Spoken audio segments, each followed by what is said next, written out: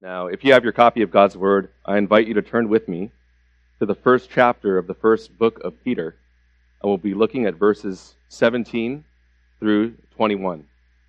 That's 1 Peter chapter 1, verses 17 through 21. Hear God's Word. And if you call on him as Father, who judges impartially according to each one's deeds, conduct yourselves with fear throughout the time of your exile, knowing that you are ransomed from the futile ways inherited from your forefathers, not with perishable things such as silver or gold, but with the precious blood of Christ, like that of a lamb without blemish or spot. He was foreknown before the foundation of the world, but was made manifest in the last times for the sake of you, who through him are believers in God, who raised him from the dead and gave him glory, so that your faith and hope are in God. Let's pray. Almighty infinite Father, we thank you that we can call on you as our Father, that while no one comes to you except through your Son, Jesus Christ, it's your very Son who has made a way for us through the completed work of the shedding of his precious blood on the cross. Lord, I pray that we, your church, would receive your word today with ears that are ready to hear and hearts that seek you earnestly.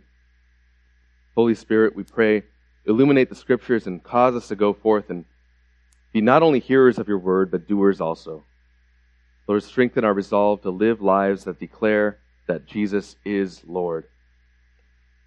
We ask that you be glorified in our worship of you and in our fellowship together as we hear your word. And we pray these things in Christ's name. Amen. Well, the Apostle Peter wrote 2 letters during his ministry that are recorded in Scripture for us. The first and second book of Peter. And they were written by him amidst a backdrop of persecution of the early church, with rising persecution from Roman authorities at the time. 1 Peter was, as it says in chapter 1, verse 1, written to the elect exiles of the dispersion in Pontus, Galatia, Cappadocia, Asia, and Bithynia.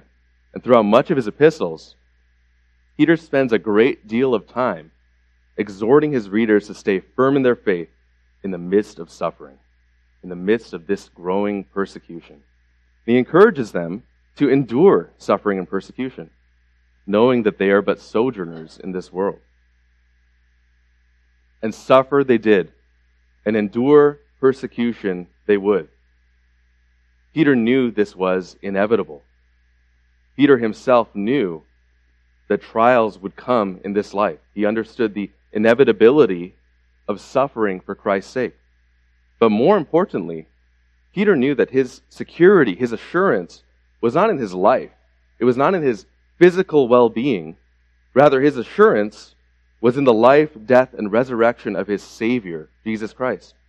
Earlier in chapter 1, he writes, "In this you rejoice, though now for a little while, if necessary, you've been grieved by various trials, so that the tested genuineness of your faith, more precious than gold that perishes, though it is tested by fire, may be found to result in praise and glory and honor at the revelation of Jesus Christ." And before we even get to our section of Scripture today that we're going to look at, we observe before that in verses 13 through 16 leading up to it, that Peter exhorts his readers towards holiness.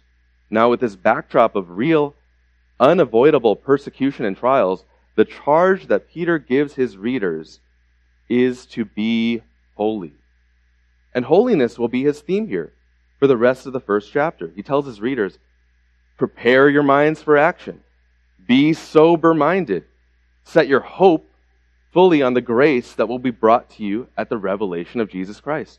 He says, don't be conformed to the passions of your former ignorance, but as he who called you is holy, you also be holy in all your conduct, since it's written, you shall be holy, for I am holy.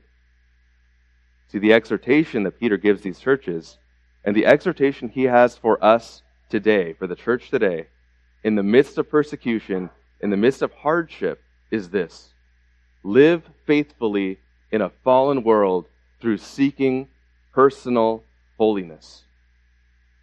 And to do that, Peter gives us here 4 essential truths that we're going to look at today.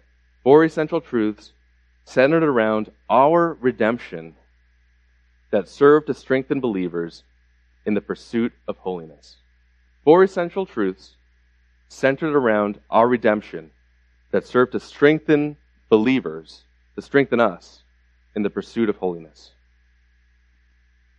First, that we've been ransomed as the Father's children. Second, that we've been ransomed from the futility of our former life. Third, that we've been ransomed by the precious blood of Christ. And fourth, that our ransoming is part of God's sovereign plan. So we've been ransomed, for all you note-takers, we've been ransomed as the Father's children. We've been ransomed from the futility of our former life by the precious blood of Christ as part of God's sovereign plan. So first, we've been ransomed as the Father's children. Let's look at verse 17 together. And if you call on him as Father, who judges impartially according to each one's deeds, conduct yourselves with fear throughout the time of your exile. Well, the first thing to note here is that Peter is recognizing his recipients as believers. He's writing to believers, those who would be calling on God as their Father in heaven. God is Heavenly Father, and they have been ransomed. They've been redeemed to be his children. There's an intimate, close, tender relationship between believers and our Father. But notice he also says, well, if you call on him as Father who judges impartially according to one's deeds, then conduct yourselves with fear throughout the time of your exile. And this might seem a bit counterintuitive here. He addresses these believers who are enduring hardship and persecution, and you might think he'd say something about our comfort being in Christ. Or perhaps he might mention something along the lines of God working things for the good of those who love him. But he instead tells them to conduct themselves with fear. Well, as counterintuitive as this may seem to us, the fear here that Peter mentions is not terror. It's not hiding curled up in a corner. But rather, the fear that Peter is calling us to is the reverential awe of God as our Father. And God is a loving Father, but he is also concurrently Lord and Judge over the entirety of his creation. Yes, the kind of fear that Peter refers to here is fear of displeasing God, our Father. And this isn't a fear that drives us from God as Father, but rather it's a fear that drives us to God as Father, like the fear of a son not wanting to displease his father. He's not thinking every time he messes up, every time he isn't obedient, the dad's going to kick him out of the house and ostracize him from the family. No, but there still is that fear, a fear of reverence, a fear that acknowledges that the words of his father's disappointment are far more painful than being reprimanded. It's a fear that casts out all others because God is greater than our biggest fears. And Peter tells these Christians, and he's telling us today, possess this reverential fear, this reverential awe of God, our Heavenly Father, so it would motivate the way we live, so that it would motivate the way we conduct ourselves in our time of exile. And this exile that Peter speaks to was and is a spiritual one. See, the recipients of Peter's letters weren't displaced or forcibly taken out of their land by foreign powers as Israel and Judah were in the Old Testament, but his readers, these early Christians, the majority of whom were likely Gentiles, they were exiles nonetheless. Spiritual exiles. Spiritual exiles whose true home was in heaven, whose citizenship was in heaven, as the Apostle Paul echoed in Philippians 3. They have been adopted now as sons and daughters into the family of God, and they're now part of his family. They're now citizens of his kingdom. And as spiritual sojourners, Peter now calls them, his call to them now, it wasn't to revolt against Caesar and against their persecutors. Neither was it to flee. Rather, his call to them was personal holiness. His call to them was to be holy as their heavenly Father is holy, to fear God, not Caesar, to conduct themselves in a way that demonstrated that their citizenship was in heaven, and to live in such a way that reflected the will of their heavenly Father. So we've been ransomed as the Father's children, grafted into his family. And then moving on to verse 18 with me. We've been ransomed from the futility of our former life. Verse 18, it says, knowing that you were ransomed from the futile ways inherited from your forefathers. See, Peter says to these Christians that their ways of old are futile. They're doomed from the outset. They're completely useless. And Peter's readers here, they're likely predominantly Gentile believers who understood very well what it meant to live a life of futility. Whatever they chased, worldliness, pagan religion, lusts of the flesh. Well, now as believers, they understand full well that these things that they formerly sought after and lusted after, these things were completely futile. They were striving after wind. And it's important that Peter brings this up because he's saying to them, don't turn back. Don't turn back to the old way of life. He's reminding them that the ransoming work, the work of their redemption, is already complete. Don't turn back. It's already done. They're no longer associated with this former life and should thus live in a way that reflects that. Instead, they ought to live according to their new citizenship, meaning that their allegiance is to Christ, not to the prince of this world and not to the things of this world. They've been ransomed by Christ and their affections are changed and transformed. They're no longer slaves to sin and are no longer governed by it. And their affections are then transformed to align with those of their master who has purchased them.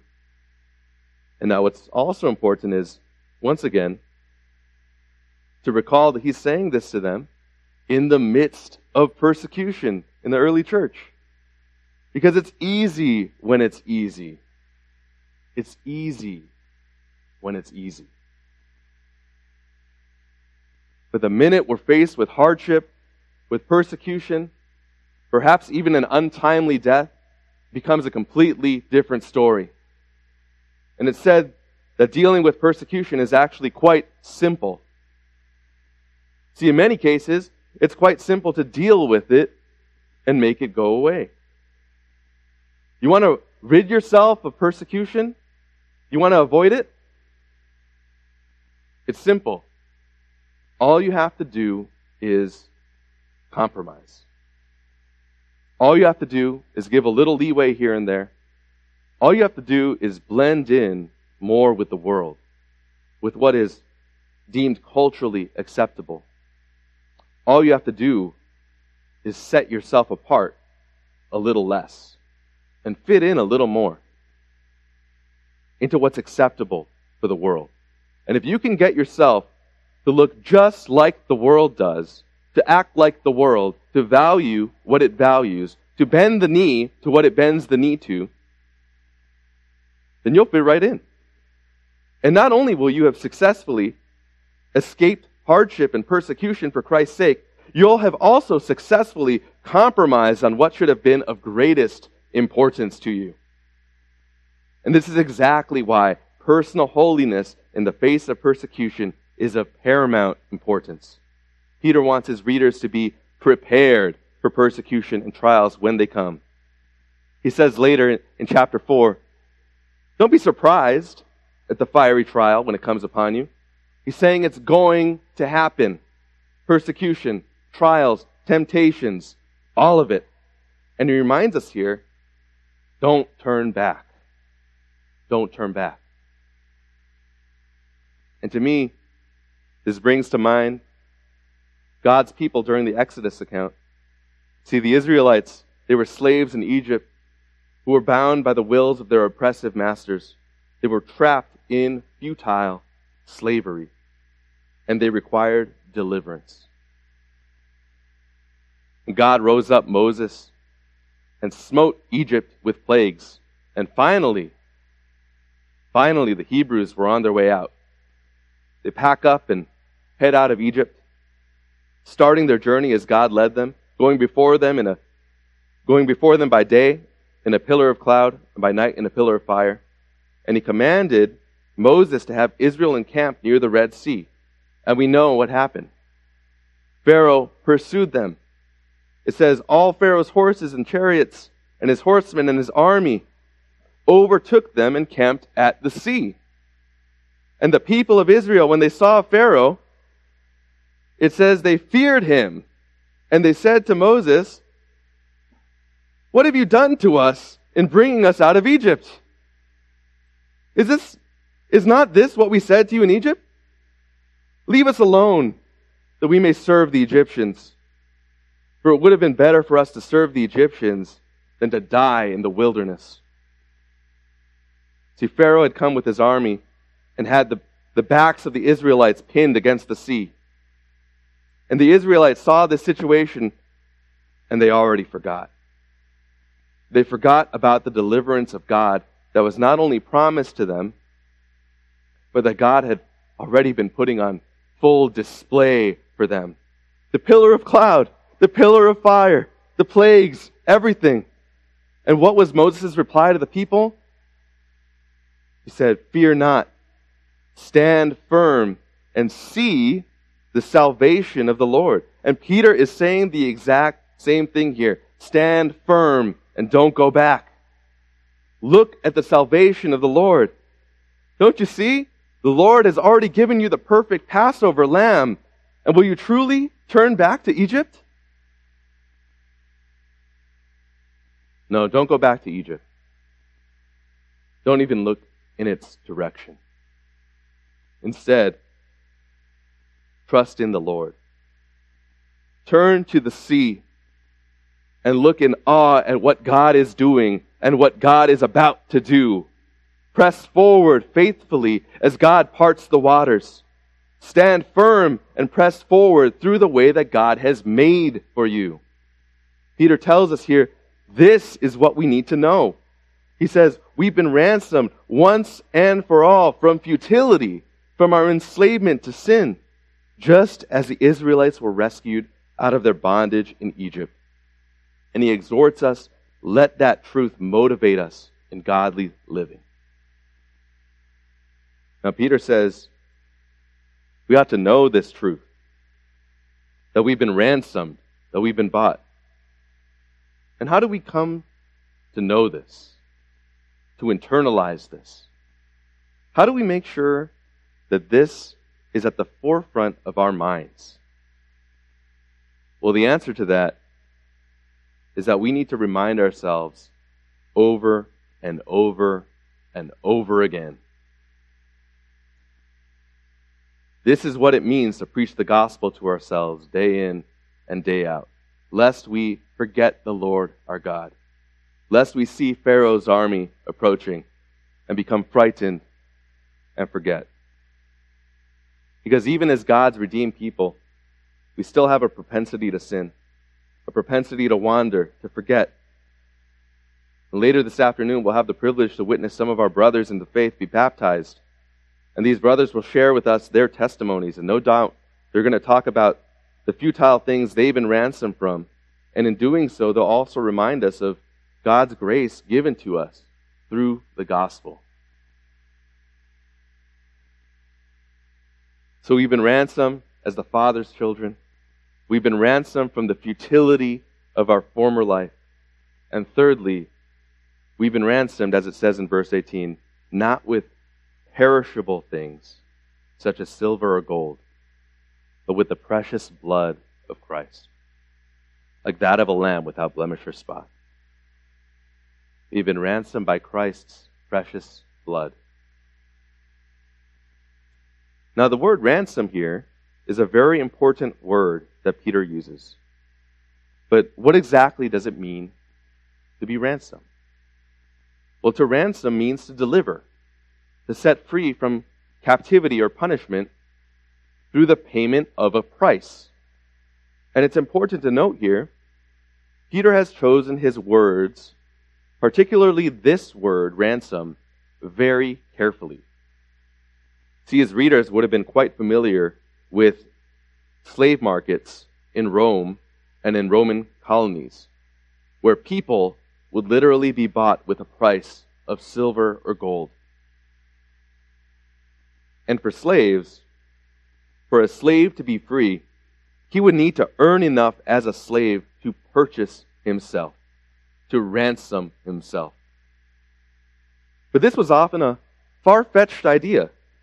A slave could work like a dog every day for his entire life and never gather up enough money to purchase his own freedom. And silver and gold, these precious metals, they were incredibly valuable and expensive. And to a slave, they weren't just valuable. Silver and gold were the unobtainable golden ticket to get them out of their shackles. But gathering silver and gold, this wasn't the only way a slave could be set free. There was also the possibility that a benefactor could pay the price of redemption to free a slave. A benefactor could purchase the freedom of a slave. And this is the exact imagery that comes to mind when Peter describes Christ ransoming us from our sin. It's impossible for us to free ourselves from the bonds of sin and its penalty. But a benefactor, Christ, has paid the ransom price on our behalf. And he did so not with perishable things like silver or gold, but instead he paid a much, much higher price, the highest possible cost, his own precious blood. And this is perhaps the ultimate incentive to holiness.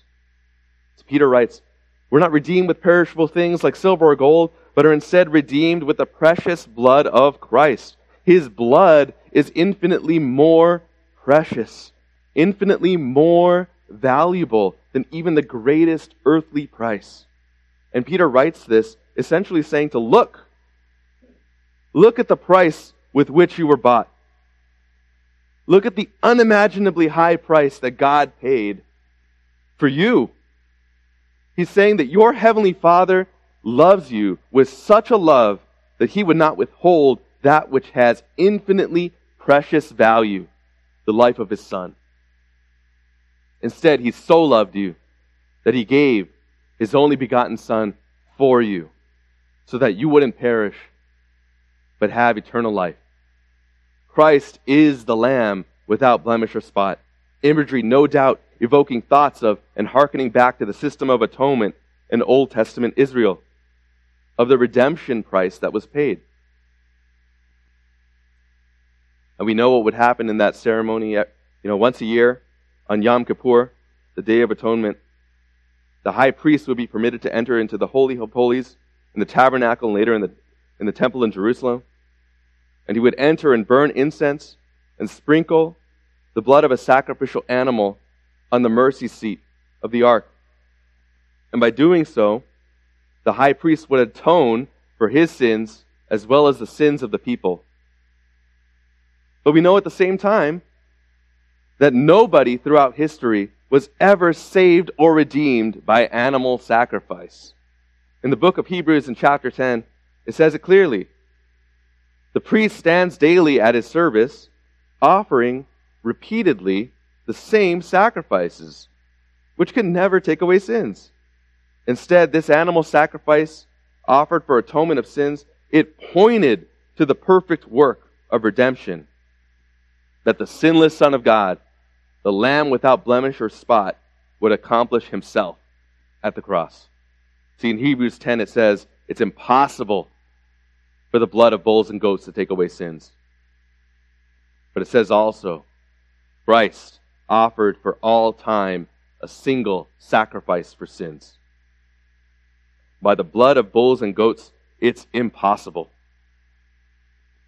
But the blood of Christ, and only the blood of Christ, can can wash away sin. And the blood was significant because, as Leviticus 17:11 tells us, the life of the flesh is in the blood. And God has given it on the altar to make atonement for souls. You see, sin is heinous to God, who is perfectly holy. And a sacrifice for sin required blood, the shedding of blood. And the shedding of blood, the pouring out of blood, this depicted the pouring out of life. The pouring out of life. The cost that was paid. The ransom price. And when we look at the high cost that was paid for our ransom, this should give us pause. This should cause us to be in reverential awe. Because the perfect, sinless Son of God poured out His blood for our sake. So no, we aren't redeemed by perishable or temporal things, such as silver or gold. We are redeemed and ransomed by the very lifeblood of the Son of God, which is of supreme and infinite value. Now, when Peter's readers read this, I think they understood the question posed to them here. And the question is this: do we consider Christ's blood to be of supreme value? Do we consider Christ's blood to be of supreme value? His blood has already been poured out for the forgiveness of sins. Redemption's work is completed at the cross. But when all is said and done, in practical living, do we live our lives? Do we conduct ourselves in a manner that proclaims that the blood of Christ is valuable to us? Yes, my ransom price has been paid, but is the preciousness of Christ's blood more valuable to me than the false promises that sin offers me? Let this challenge us today and cause us to be introspective. Do our lives show that we value the precious blood of Christ? Do our lives proclaim He is of infinite value to me? Spurgeon once said, "If Christ has died for me, ungodly as I am, without strength as I am, then I can no longer live in sin, but must rouse myself to love and serve Him who has redeemed me." He says, "I cannot trifle with the evil that killed my best friend. I must be holy for His sake. How can I live in sin when He has died to save me from it?" So how can we live in sin when Christ has died to save us from it? Our sin is at odds with Christ, and it cheapens the grace that God has given us through salvation. Our sin is at odds with the very one who ransomed us. And this is why we find Peter's words echoed again by the Apostle Paul here in chapter 6 of 1 Corinthians, when he says to believers that as those of us who have been redeemed, that our body is a temple of the Holy Spirit within us, that we are not our own. We don't belong to ourselves, but rather that we have been bought with a price. And he says, so glorify God in your body. He says, be holy. Be set apart for God. Live knowing that you have been purchased not with perishable things, but by the precious blood of Christ.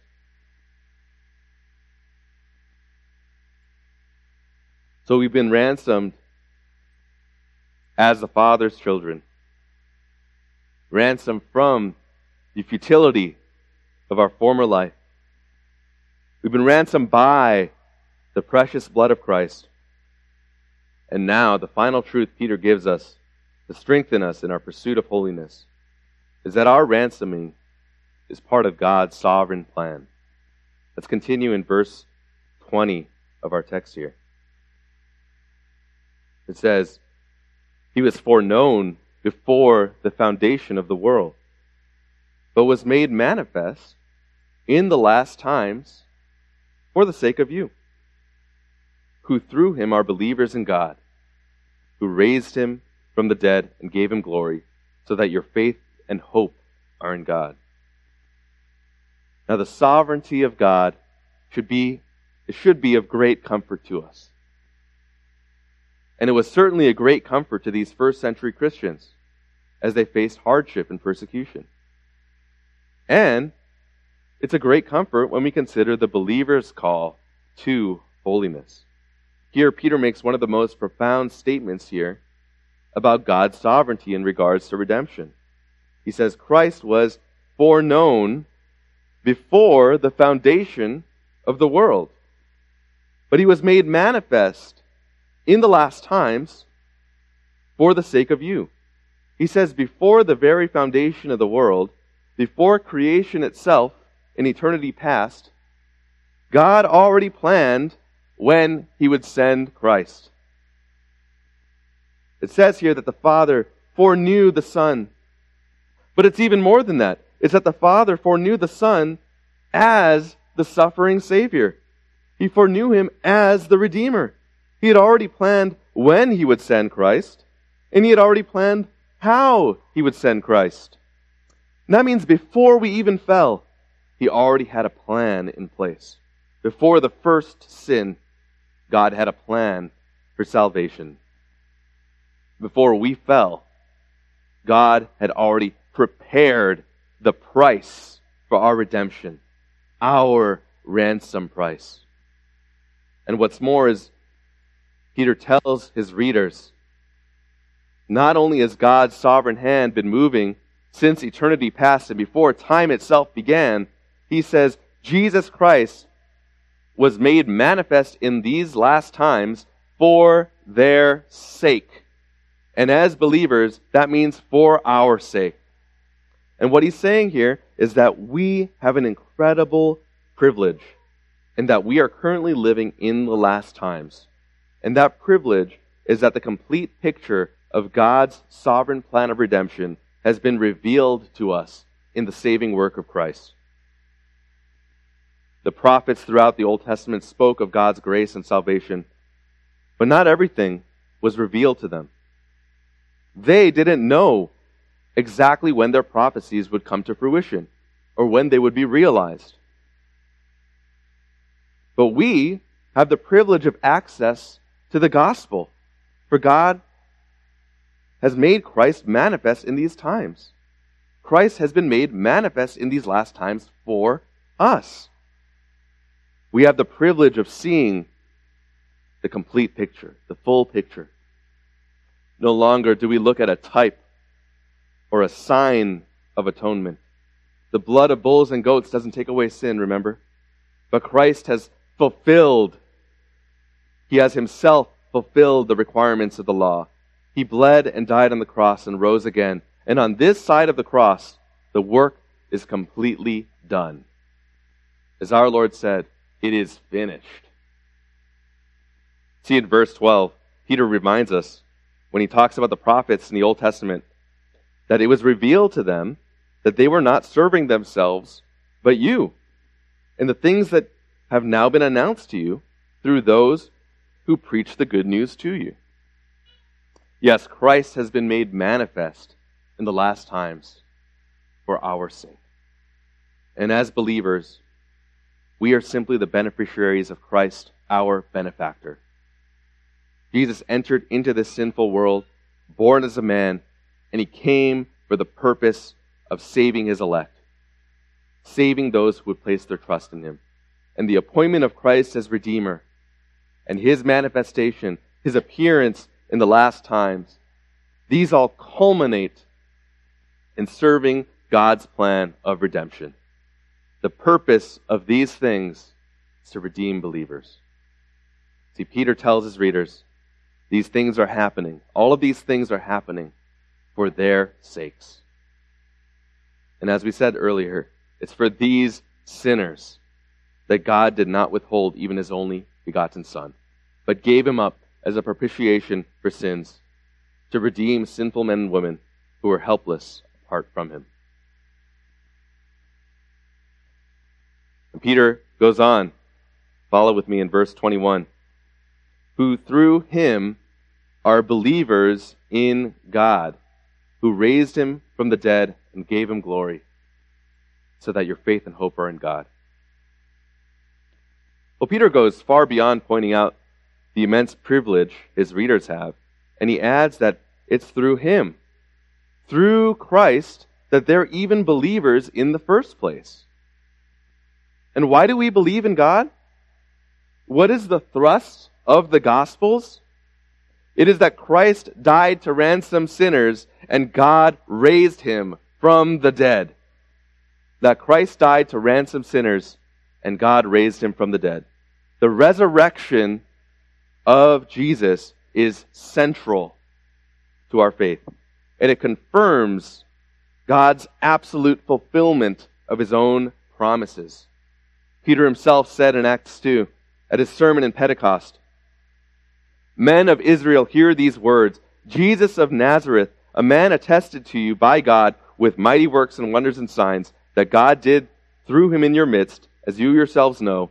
This Jesus, delivered up according to the definite plan and foreknowledge of God, you crucified and killed by the hands of lawless men. God raised him up, loosing the pangs of death, because it was not possible for him to be held by it." Jesus was raised from the grave and glorified, and he was exalted by being given the name that is above everything God has made. And finally, Peter provides us with what end these truths are aimed at. That through Christ, we're believers in God, who raised Christ from the dead and gave him glory. So our faith and hope are in God. And the implication here, brothers and sisters, is that as we looked to Christ's life, to his death, to his resurrection, to the gospel, that we would understand that we have been given complete assurance that we also will be raised, that God will preserve us. The basis of faith itself is the resurrection of Jesus. And it's the promise that the risen Redeemer has made to us. He will never leave us or forsake us. He is with us to the end of the age. He will glorify who he justifies and sanctifies. That will carry us through difficulties and empower us towards godly living. It'll empower us towards holiness. And we're also reminded that our hope is not in this world, but in our Lord. We're reminded, just as these early church members were, as they stared hardship and persecution and even death in the face, to be unafraid of those who kill the body but cannot kill the soul, and to instead focus on pleasing our Father in heaven.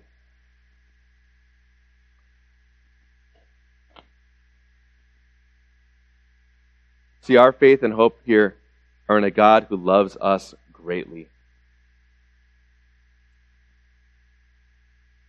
And Peter reminds us here that the God, the Heavenly Father, whom we are called to fear in holy reverence as judge, he is also the one true God who we trust in as our Savior. He's the one who planned our redemption from eternity past, sending his own Son for our sake. He's the one who raised Christ from the dead and glorified him. And now, he's the one in whom we are to place hope and faith and trust. The Father, who we stand before in reverential awe, is the same God whom we trust with all of our hearts. The same God who has planned out salvation for us and who has done all that is required for our ransom and for our sake. This is the truth that Peter makes plain to us here in this section of Scripture. And he does so that we would be motivated toward godly living as we sojourn in spiritual exile. So he's reminding us today, we've been ransomed as the Father's children from the futility of our former life by the precious blood of Christ as part of God's sovereign plan. And for believers, the takeaway is simple. Just before our passage here, in 1 Peter 1, verse 15, he writes, "As he who called you is holy, you also be holy in all your conduct." And Peter goes on to list out these truths about our redemption and tells us, look at the price. Look at the price by which you've been purchased. Look at what you're saved from. And look at what you've been saved to. He's saying, remember the gospel in all that you do. Remember the Lord your God. Let truths pertaining to your redemption be ever fueling you, motivating you to holiness, motivating you to desire to be molded more and more into the image of God's precious Son, instead of the whims and lusts of the world and the flesh. See, the ransomed one does not live the captive's life. The ransomed one lives the ransomed life. And he is enabled to do so by the saving, sanctifying grace of God.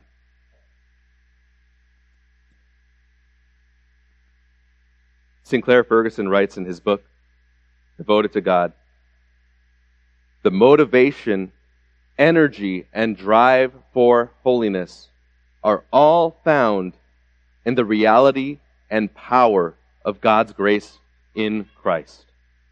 So if I'm to make any progress in sanctification, the place where I must always begin is the gospel of the mercy of God to me in Christ Jesus. Now, for those who are with us today who have not come to know Jesus, maybe you're here for our baptism service to see a friend or family member be baptized. Maybe you've been in and out of Pillar for some time, or at some other church for some time. Having heard a sermon here or there, or maybe you've been listening to God's word being preached into your life for years. I plead with you to consider the incredible love that God has for you. That although due to our sin, we all deserve eternal separation from God, apart from Him in eternal condemnation, God Himself has provided a way. He has provided a benefactor to ransom us. In our depravity, our sin has caused for us an infinite separation from God, which requires the infinitely precious blood of Christ to bridge. But God has provided the spotless Lamb to atone for us. He's provided His only begotten Son to live a perfect sinless life, to take our place on the cross, to bear our sins, and to face the death that we deserve, to pour out His blood as a ransom for us. No, we cannot save ourselves. We need a benefactor. We need a Savior. We need Christ. And as it says in Romans 5:8, that God demonstrates His own love toward us, and that while we were still sinners, Christ died for us. And also consider that Christ conquered death, rising on the third day in victory, confirming His dominion over death and the acceptance of His atoning work on the cross for us, for our sakes. I implore you, don't neglect such a Savior. I plead with you, don't turn away from such a loving Father. Rather, come as you are to the Father, knowing that the sinless Son has made a way, and place your faith and trust in Him today. Brothers and sisters, may we all prize the gospel, the precious blood of Jesus Christ, and so live in a way that honors and glorifies Him. Let's pray.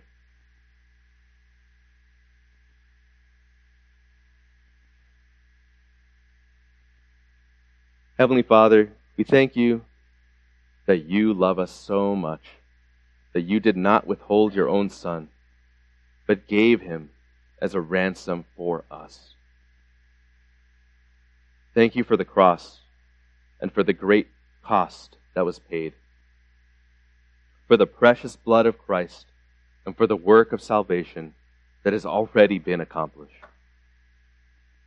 Lord, we thank you for your word and for speaking truth to our hearts through it. We pray that we would leave here refreshed and seeking to honor and glorify you in the way that we live our lives, with reverential awe and fear, wanting to please our Father in heaven. We pray that these essential truths that we find in your word would motivate us to right living, that we would surrender and yield anything that is preventing us from running to you as your beloved children, and that we would live lives that boldly proclaim Christ's infinite worth. Lord, I ask, equip us and strengthen us to live lives that are set apart for you, determined to honor and glorify you, no matter what the circumstance. We thank you for the time of worship and ask that you be glorified in our worship of you. And we pray these things by your Spirit and in the name of your Son, Jesus Christ. Amen.